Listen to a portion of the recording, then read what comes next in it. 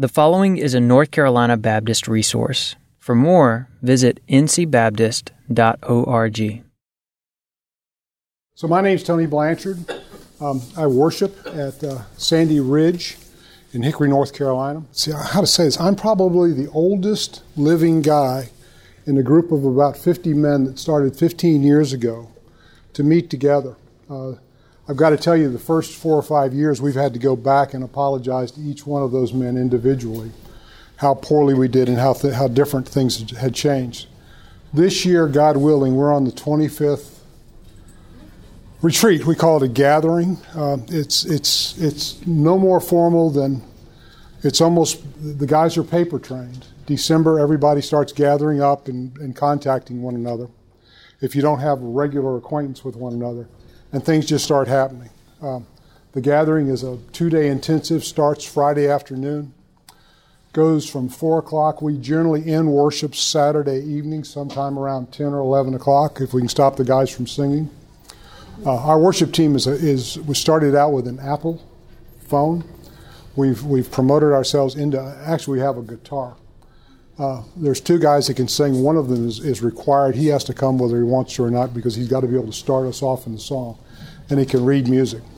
So, the title of our time together this morning is Growing a Culture of Discipleship Through Accountability. The nice thing about that title is we can exchange that back and forth. We can take discipleship, we can take accountability, and we can take growing and keep moving it around. It all ends up in the same place. And I hope you're going to agree with me when we come to that. That's what it'll do. So that's kind of the background on me. There's 50 guys. We're probably 4 generations deep of men who have discipled men who have discipled men. What scares me when people start tagging that with a term like a ministry or a program. It wasn't. And I guess the fear is if we start calling it a ministry, it'll start having a life of its own and not the one that it's got right now. This morning my wife and I had the opportunity to go to Europe a couple of weeks ago. And going over was a little bit of a challenge, but it wasn't anything like coming back. And we're still on Europe time. So this morning at 3 o'clock, I woke up ready to go. And it's amazing what you can accomplish between 3 o'clock and 9 that the rest of the world doesn't. The problem is you can't get them on the phone, right? They don't answer their phone. If I was an unredeemed person, I would say I believe in coincidences. I'm redeemed and I don't. Years ago, I ran into a book. It's called The Valley of Vision. I mean, and it really has taught me how to pray in a way that I never thought I could. The prayer that just wrecks me is one called the Deeps. But I actually opened up the Red Ribbon this morning and started praying it. And I'm going to pray that for us today. And I'm going to pray that for me selfishly today. So, as my wife tells me, the time to ask God whether these are the Philistines that you want to attack is before you attack them and not after. So pray with me, please. A minister's strength. When I am discouraged in my ministry and full of doubts of myself, fasten me upon the rock of thy election. And my hands will not hang down, and I shall have hope for myself and others. Thou dost know thy people by name, and wilt at appointed time seasoned lead them out of a natural to a gracious state by thy effectual calling. This is the ground of my salvation, the object of my desire, the motive of my ministry. Keep me from high thoughts of myself or my work. Amen. And for I am nothing but a sin and weakness. And in me no good thing dwells, and my best works but are sin. Humble me to the dust before thee. Root and tear me out of poisonous weed of self-righteousness. And show me my utter nothingness. Keep me sensible of my sinnership. Keep me deeper in penitence and self-aberration. Break the dagon of pride in pieces before the ark of thy presence. Demolish the Babel of self-opinion and scatter it to the wind. Leave to the ground my Jericho walls and a rebel of my heart. Then grace will be my experience, and I am poor, feeble creature. When faithful is not in exercise, like an eagle with pinion wings. Grant me to rest on thy power and faithfulness and know that there are two things worth living for. And for my heart's desire for our time this morning is to further thy cause in the world and to do good to the souls and bodies of men. This is my ministry, my life, my prayer, my end. Grant me the grace that I shall not fail. Amen. Amen. I got about halfway through that twice, and I can tell you that all the things that they tell you about growing old is true. One of the things they don't tell you, that as a growing older as a man, you cry at crazy things.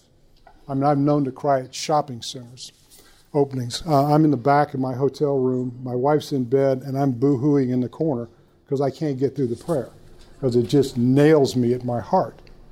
It's so easy to think any of this has anything to do with us. Come on in. There's plenty of room. I'm in. Excellent. Well, come on in and sit down. My jacket. Excellent. So, maybe a couple of housekeeping things. John Piper's a guy that I love to listen to, and it seems like the older he gets, the more passionate he becomes. I love it when Piper gets up and he announces that he doesn't give a rip what John Piper thinks. That he only cares about what the Bible says. And I'd like to start that. I don't give a rip what I think about this, because everything that I've ever thought about it has been wrong. But I do care about what the Bible says, and that's what we're going to be spending our time in. We're going to go through 3 sections. Let me give you a little navigation. The first one is going to be claims. You've got a sheet on there that I've given you. One of it's got 3 basic claims. It's going to be our first stop. I'm going to go up 3 lanes. First off, I'm going to start with claims. I think it's appropriate that we at least stake some territory on where we're going. We're going to talk about dictionaries. I had a great experience. We actually spent a couple of nights in a place called Lake Como in Italy, I think it is. And we thought we had all the equipment we needed to be able to use 110 stuff, and we didn't, right? So we go over to the big department store over in Lake Como. It's called Bennett's. Now, I'm the only guy that speaks English in the store. I've got, and I think that English is the universal language, right? If I can't speak French, I just talk louder with an accent. We're not going anywhere with this crowd, right? So finally, this woman walks up. She goes, "Italian, U.S., Transformer." I go, "Yes," and walked us over, and we got the Transformer. So I think dictionary is critical. I've heard a guy say that words change worlds. Worlds change worlds. And we're going to talk about culture, and that's the world that you live in, and that's the world I live in. And we're not going to be talking about the culture out there. We're going to talk about the culture in here. We're going to talk about the culture in your church and my church, right? And how to navigate through that. And the last is application. My wife, who's not here, she's downstairs working at the Embrace table, had to sit through multiple times of this conversation. She said, "When are you going to come on up here, we got plenty of seats. When are you going to get to the application?" I said, "As soon as possible." She said, "That's not fast enough." So if I keep kind of wandering around, somebody yell, "Get to the application." So probably the first claim I want to make, and it's a very simple one, and I hope it's like everyone knows this, is this whole conversation is based on the divine inspiration of Scripture. We're not going to go outside the Bible. We're not going to look for any additional source. We're going to stay and ask ourselves, what does God say about it? My goal today is to underwhelm you with the topic. My goal today is for you to walk out of here and go, "Man, I've heard that a bunch of times." And if it's not, then I'm glad that this is the first time you've heard what I'm talking to you about, but I hope it's not. And I hope it's one of those things, if you're like me, I'm a Deuteronomy 6 guy.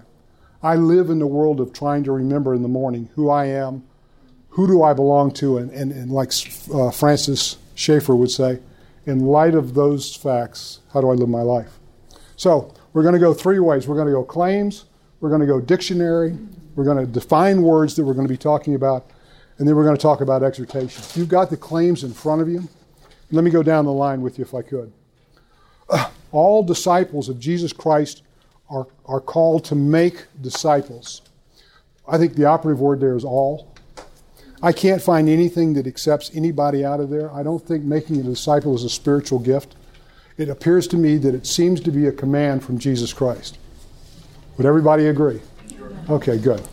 2, the Word brings salvation. Okay?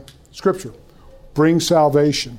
Paul reminds us of that, doesn't he? He said, I'm not ashamed of the gospel because it is the power of what? Yeah, to salvation. 3, the Word transforms the believer. Romans 12:2.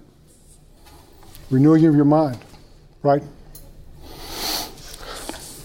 The 4th one is sort of a combination of pulling it all together. Accountability to the Word produces disciples and consequently discipleship and disciple makers. I want to tell you that I don't think discipleship is a reservoir. I think it's a river. The only reservoir I know in the Bible is called the Dead Sea. Right? So when we start defining discipleship in my world, I need to tell you a couple things. One is this is a way to disciple. It is not the way to disciple. One of the greatest ways to disciple, and many of you are pastors and leaders in your church, is to stand in front of a crowd like this and cast the word expositionally over them and just let it work.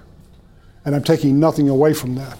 I'm also claiming that Jesus Christ preached to the multitudes, he lived with the few, and he poured himself into 3 men. I mean, he owned them. He owned them. I mean, when Peter comes out of the boat at the beach, I know why he's coming out of the boat. And I know what's waiting for him on the beach. And that's a story to all of us, right? Yes. When the woman comes in the crowd of people, she's not worried about who's looking at her. And she falls at Christ's feet and washes his feet and dries it with her hair. With tears. With tears. So, let's get started. Let's get started with a dictionary. There's a book called, what is it called? It's called Designed to Lead by two men, Geiger and Peck. If you haven't read it, it's got a white cover with a gray triangle. I ran into the book a couple of years ago, read it, put it down, read it, put it down. It's got a great understanding of what your culture and my culture is all about. They have a formula, and it starts off with convictions, culture, and constructs. Construct is their word for ministry. Construct is their word for program, right?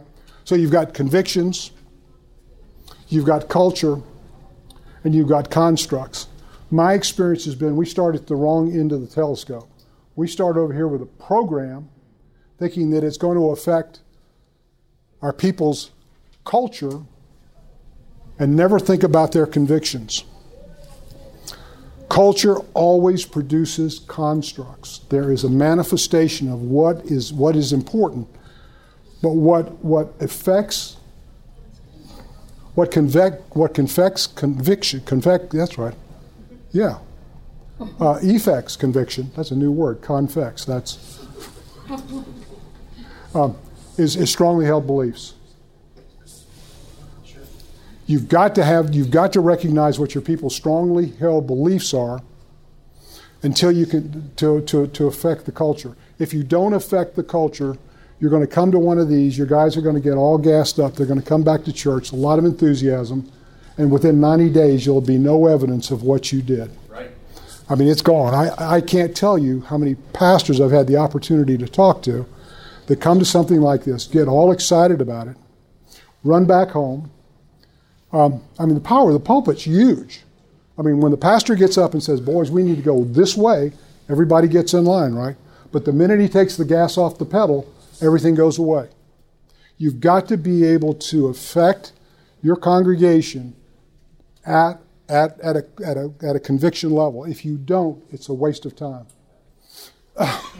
All cultures and subsequent constructs are affected at the conviction level. There's a guy named Steve Brown, an old PCA pastor out of Asheville.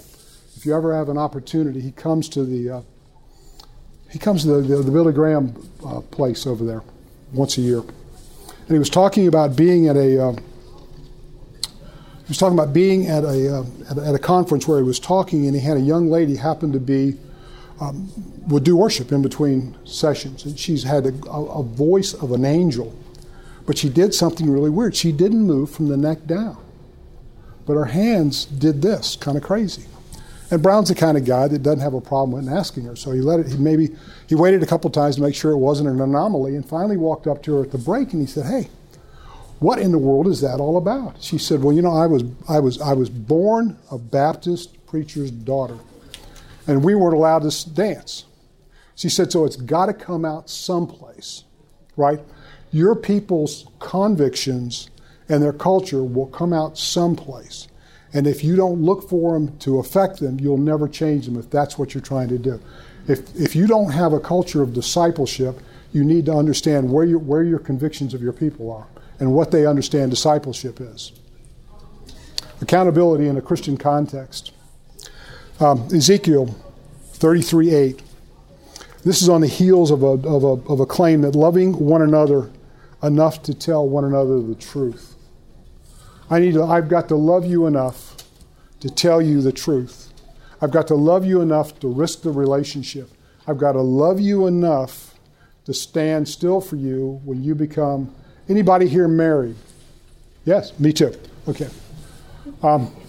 This is going to be from the context of a man. I know that women don't... My wife doesn't experience this. My wife loves me. My wife wants the best for me. My wife will say things that will absolutely put me on the roof. And I become defensive. Does anybody else do that? No, just me? Oh, I do that, right? And then what I do...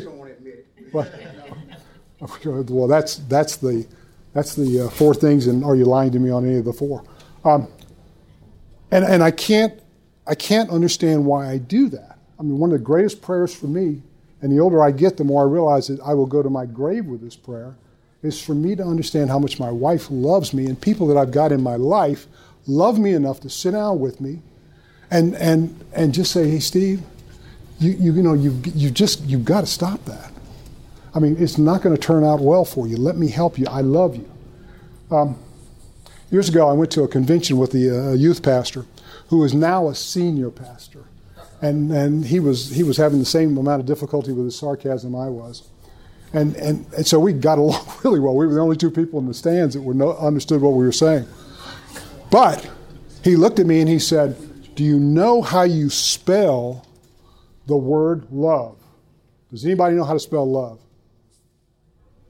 Anybody want to try it? It's a 4-letter word. It's T-I-M-E. It's time, right? There's a book. Who has Leroy Eimes' book, The Lost Art of Making Disciples? Excellent. That book is phenomenal. One of the things that Eimes will tell you is speed is not your friend. I mean, there's no quick way to do this. Years ago, an old man looked at me and he said, you won't keep discipling." I said, "Oh yeah, I will." He said, "No, you won't." I said, "Why?" He said, "Well, you just won't do it." I said, "Well, tell me." He said, "Well, let me tell you. It's hard work, it's very slow, and your heart will get broken multiple times. I mean, people that you love will walk. People that you thought were engaged will just go dark." Luke has a great example of that when Christ sends the disciples out, right? And he sends them out to two different types of people. The one person does what? Shuts the door. And I love that. In the scripture it says, "Let him know that the kingdom of heaven has come near to him." And then he walks to the next door, and the door's opened up, and he's invited back in. That's the life of a disciple maker, knowing that all of this is God's work. So, accountability. Ezekiel 33:8. "When I say to the wicked, O man, you surely will die, and you do not speak to warn the wicked from his way, that wicked man shall die in his iniquity." Here it is. "But his blood will be required from your hand." Ephesians 4:15, 16. "But speaking the truth in love, we are to grow up into all aspects of him who is the head, even Christ Jesus, from whom the whole body, being fitted together by what every joint supplies according to the proper working of each individual part, causes the growth of the body for the building up of it in love."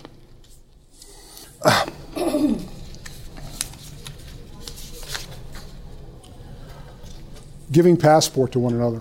One of the most difficult things I think in my life as a man was to be able to be honest with other men, and to be able to be empathetic to another man, to be able to pursue another man, to be able to go to the cross in front of another man, knowing that that's what Jesus did for us. Getting passport from another man is a gift. It's a tool. It's the greatest thing that'll ever happen to another man. It's him entrusting himself to you.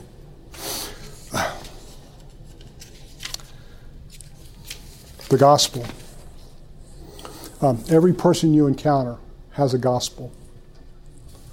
Years ago, we were walking across Times Square in New York.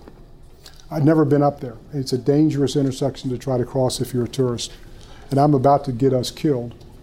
And I look over, and this guy with a funny T-shirt turns around, and we get eye contact, right? So I'm in the tractor beam. He's got me coming. And he turns around, and on his T-shirt it says, "Jews for Jesus."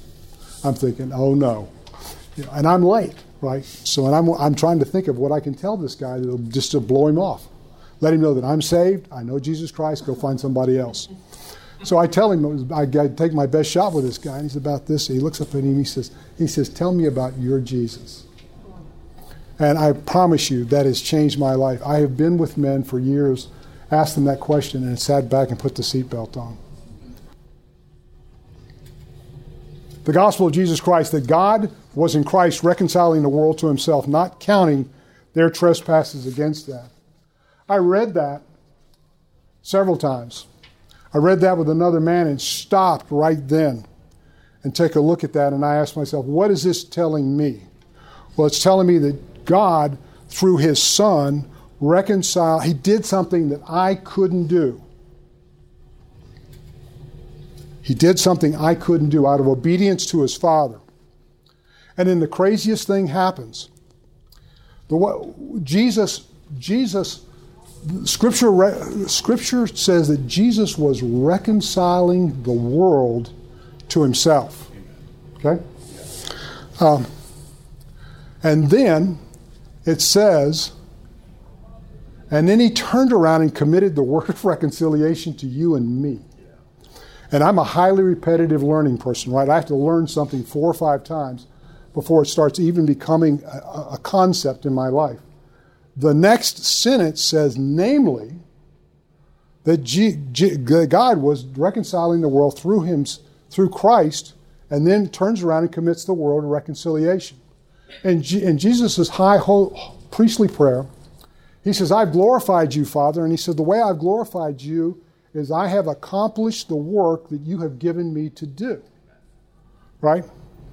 So when you talk to somebody that has become a believer 20 years ago and the story stops right then, maybe they didn't read that. Right? Maybe they didn't understand that there were unusual and great things to keep on going. Maybe they didn't understand that the way we glorify God is to accomplish the work that he's given us to do. And the work that he's given us to do is the same work that Jesus was given, is to reconcile the world. The gospel is a tool that Jesus Christ used because that's his life. And we're given the opportunity to talk to people about Jesus Christ, to talk to other people about the Jesus of the Bible. Okay? So that's the gospel.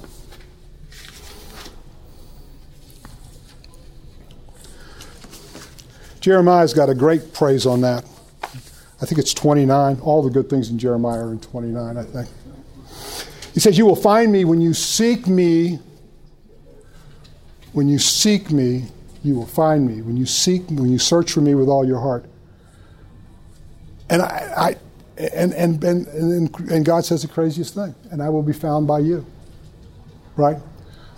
Does anybody remember the 5 excuses Moses gave God not to sign up for ministry in his church? Does anybody remember that one? Remember when Moses was where? Moses is in Midian, right? All right. Moses? I know. No, and I think Said he couldn't talk so good. That's right. But he started off with a direct pushback, right? So here's Moses. He's moved from New York City. He's in Midian. He's in Newton, North Carolina, right? I mean, he knows goat, right? He's got a girlfriend. She's married. They've got kids. He spends the whole day out there by the well. 40 years. I mean, I think he's gotten acclimated, don't you? Right? I would. So God comes to him and says, hey, Moses, let's go. I know he didn't say saddle up, but it was, come on, let's go. We're going to go back to Egypt to get the people that you left. And do you remember what Moses said? Anybody remember? Who am I? Do you remember what God said? It's the most intimate, personal response that God could give any human being. He says, but Moses, I will be with you. I will be with you. When I read that prayer this morning, that wasn't any coincidence. That was right between the eyes. I will be with you. There's a God that is knowable and wants to be known. And his Son gave us the map in the last words he gave us in the Great Commission. Right? Go make disciples. A friend of mine has got a wife. All my books are old friends because it takes me forever to read them.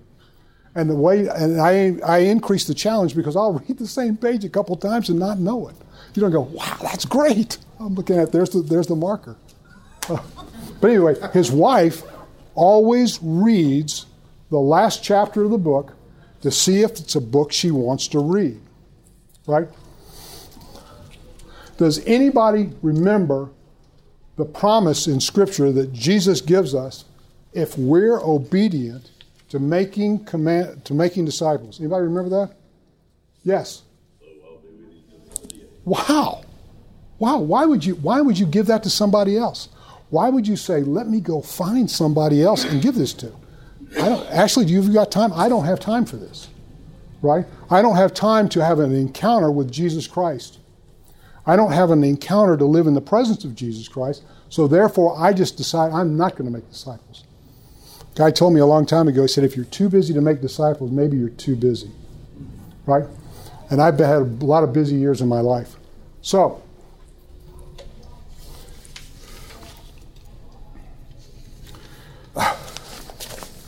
we're going to talk about 3 areas of application. On time. Let me get this up here. So I'll lose my place here. And I want Walter to be able to hear this because this is really critical. There's 3 areas of application I'd like to give you. And these are not necessarily the only applications, but they're 3 applications that have been critical for me. The first one is speed is not your friend.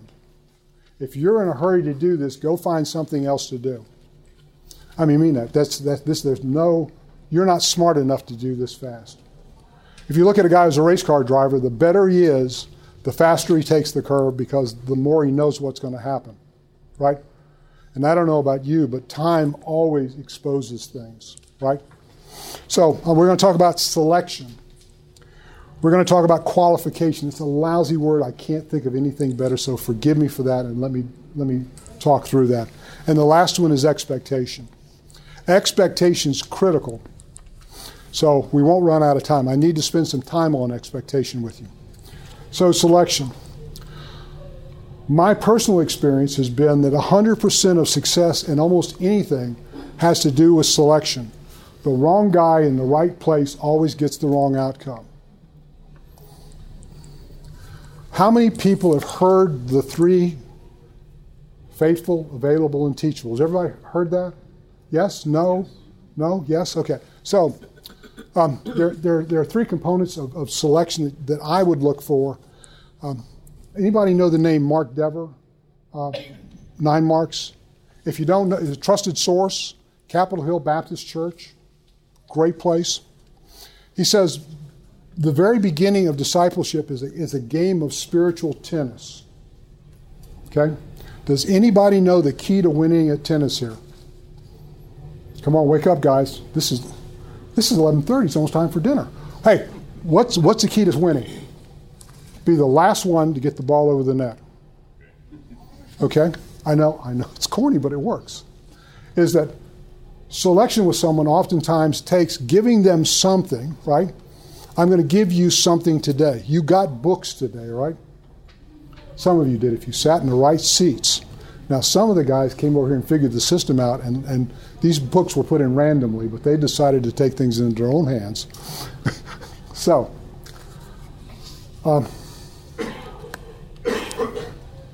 it's not uncommon for Deborah to give a guy a book. It's not uncommon to sit down with a guy and start asking him what are his expectations of the discipleship and to understand his responses. It's not uncommon to sit down and go through a period of 4 to 5 to 6 months of just meeting on a regular basis to see if this guy's got the stamina to do what you're asking him to do. That's selection. Qualification.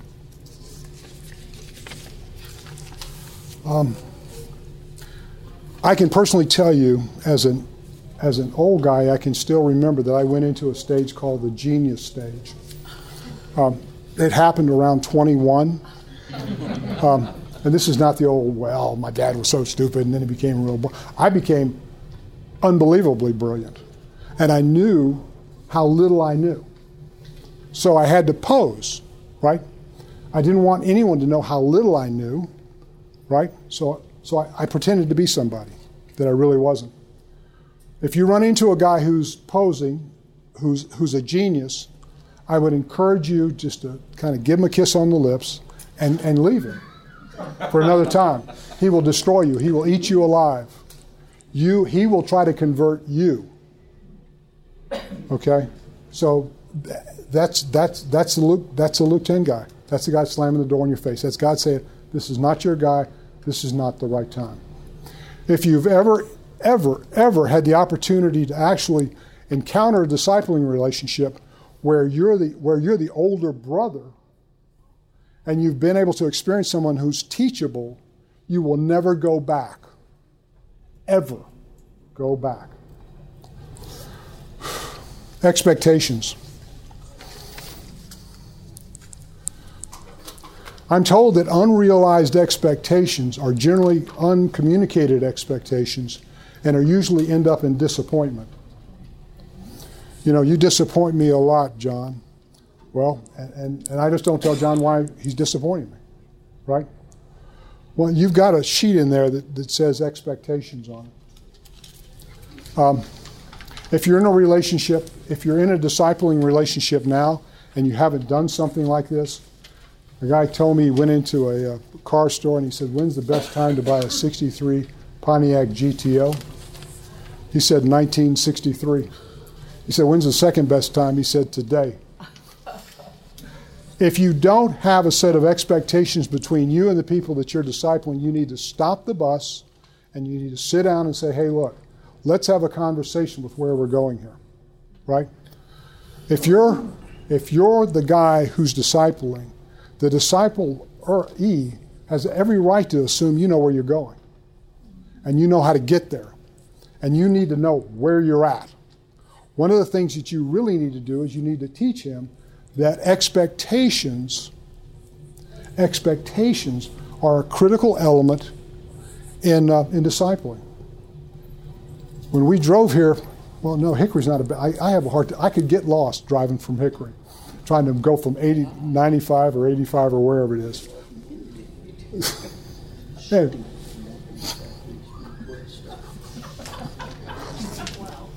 I bring him with me.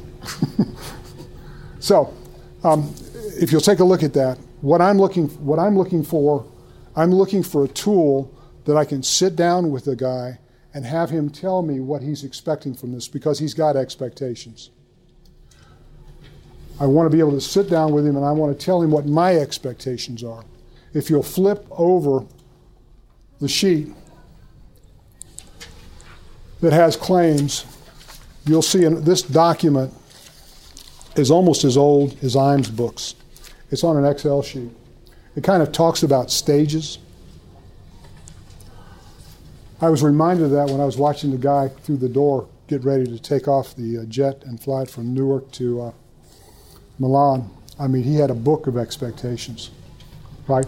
And he had another guy in the cockpit that was reading them out. And the other guy in the cockpit was the pilot, and the co-pilot was answering back, yes, yes, yes, yes, not yet. So expectations are critical. They're critical because when Jason tells me that he thinks getting together every week's critical, and we haven't met for the last 3 weeks, and that's because Jason's got a busy schedule, I'm not going to go back to Jason with anything else other than his own expectations. That's right. And I'm going to say, Jason, you said this was important to you. What's changed? Right? One of the expectations that I would commend to you, I would beg you to do, is that go make disciples presumes multiplication. Right? It presumes multiplication. So don't wait until you finish the book on discipleship to go, hey, Mitch, I forgot to tell you. You're supposed to be going out there and making disciples. What are you doing? Right?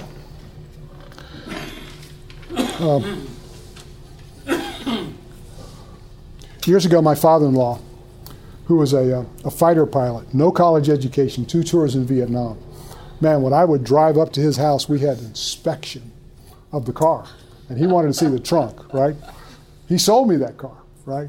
And he knew I wasn't any good for his daughter. Anyway, so we go hunting. And he's got 2 dogs. He's got a lab named Satan, about a 135-pound black dog. Insane. That dog would, if you got a duck down, Satan's not coming back without it. Okay? That was a problem.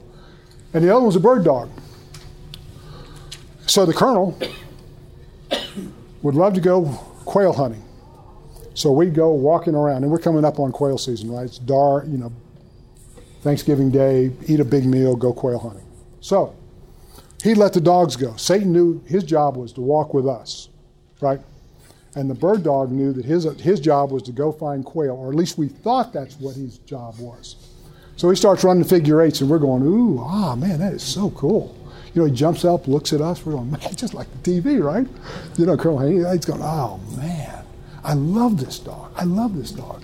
So somewhere about 45 minutes into the drill, we can't see the dog anymore, right? So the colonel is certain that the dog has found quail. We just haven't found the dog, right? Which is a fallacy in the program. So 2 hours later, we come up on this ridge, and there's the dog. Now, the dog is in a trance. The dog's been on point for the last 45 minutes. He's leaning up against a sapling, and his face is glazed over. And the colonel goes, I told you. And the black dog, he knows something really good's going to happen because he's going to hear gunshots and birds are going to go down. The bird was pointing up a herd of turtles. I guess the colonel never spent the time to tell the dog what a dove, what a quail looked like. So the dog, as soon as he saw something on the move, he started pointing it. I will tell you, if you're discipling someone and you don't tell them what a turtle looks like, you're doing them a terrible disservice. If you don't tell them what the characteristics of someone that is, quote, a prospect for discipleship, you're going to frustrate them like crazy. You're going to do them a great disservice. You need to go, first off, you need as an expectation is whatever we do, we're going to talk about approaching people. We're going to talk about being invited into, who has been to a conference on gospel conversations? Yes? Good? Was it good? 3 circles, yeah. Yeah. There's a very easy, and I hate to use the word method, where you can get into a conversation. Jason, is there anything in your life that's broken that needs fixing? Mm-hmm. Yeah, the crazy thing about that whole process is, if I'm talking to an unbeliever, they're really broken, right? And they've got all kind of things that are wrong with their life that if they could only find some solution. I got guys that just think 3 more feet in their boat's going to solve every problem they've got. More money, bigger job. More kids, less kids. Wish I had somebody worked at the house. Everybody's got a problem they want to have solved. Everybody has satisfaction that they're seeking. You and I are the only people in the world that have the key to that satisfaction. Is there anybody here that doesn't believe in Jesus Christ as their personal Savior? Anybody? No? Okay. So I'm safe in saying this. Is there anybody here that has got brokenness in their life that you're trying to deal with? Defined as, is anybody here confessed a sin to somebody in the last 3 days? Is there anybody here in the last 3 days has sinned?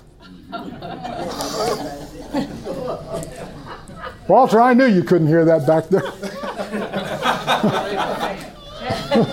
They don't want to hear. Yeah, don't make me confess to you, because then you're going to have to deal with it, right? You've got to, I disciple men, so ladies, forgive me. This is more of a man. You've got to teach a guy how to hunt.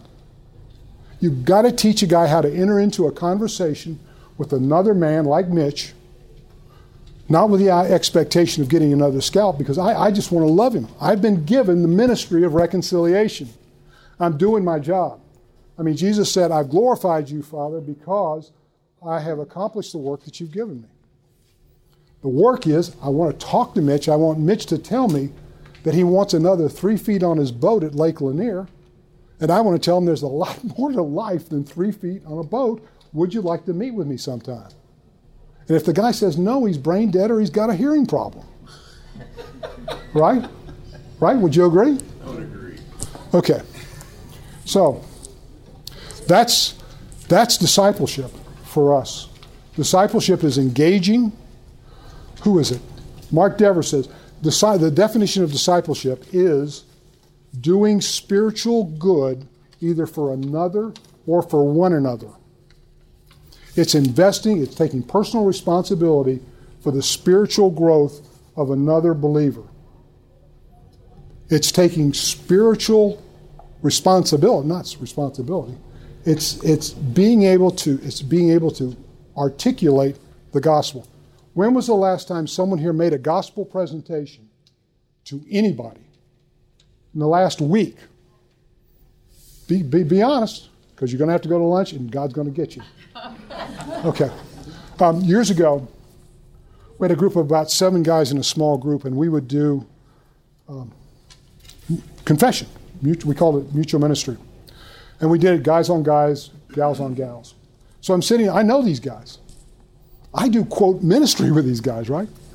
I've confessed my sins to these guys. So we stop for a minute.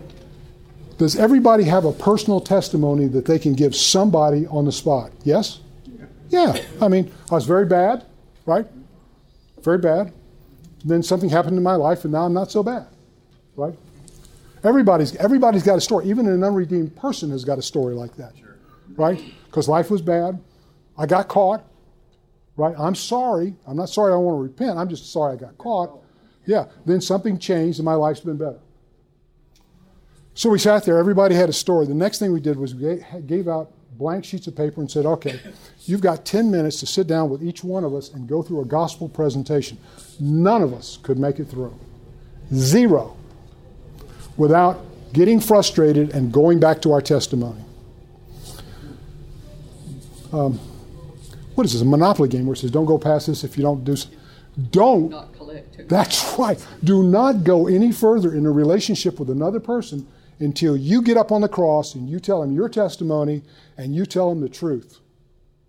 You don't peddle it. You tell him exactly what kind of person you were and what God did and how your life is. And if you haven't changed but you love Jesus Christ, tell him that. And then you sit down with him and you give him a gospel presentation. And then you sit down there with him and you coach him and teach him and love him until he can do that. Because if you can't speak the gospel, you can't listen for the gospel. Amen. And if you can't listen for the gospel, you don't have no right to speak into anybody's life, believer or not believer. Right? And I'm telling you that discipleship is, where is it? Where is it? Who's been to Disney World here? Oh, you brave souls. I have 2 granddaughters. I have 10 grandchildren. God has blessed me with 2 very young grandchildren that I love. They're little girls, and they own me, right? They come over, and we have ice cream for breakfast every time they're there. And I tell them to go home and tell their parents that, right? So we're looking. We want to go to Disney World, but I want to find a way to cut my losses. right? So I found out you can go on a cruise, a Disney cruise. Now, Frozen, anybody remember when, I mean, we could, that's all we did was just sing Frozen songs and wear little tutus and dance like little girls, right? So, we go. All I hear there's a lady that's been working on me about going to Disney cruises. She said, Disney does it better than anybody.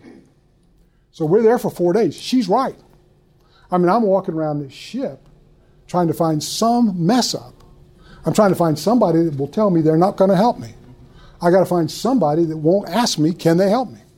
So we're driving home, and I'm looking at my wife, and we're talking about how phenomenal this is. I mean, for that kind of consistency. I never saw a character out of character. Ever. Ever. My granddaughter looked at me and she said, Granddaddy, it's all about the mouse. I'm going, yeah, it is. If you don't get anything from my talk, I want you to get this. It's all about the gospel of Jesus Christ. You don't have to be fancy. You don't have to be articulate. In fact, the scripture says that I didn't come to you with articulate words, right? Because I didn't want to in any way devalue the cross. The word of the Bible is the power of God unto salvation. Jesus Christ leaves us with the expectation that we're going to go make disciples. The first one, which is baptize them. I mean, that's an evidence. Baptism is an outward evidence of an inward truth done publicly. You know, back in those days, you didn't need to have a seminar on baptism. Because when you got up and you said, I'm a Christian, everything in your life changed dramatically. I mean, Mama and Daddy said, goodbye, I hate you, don't ever talk to us. Everything that you ever had as security is gone.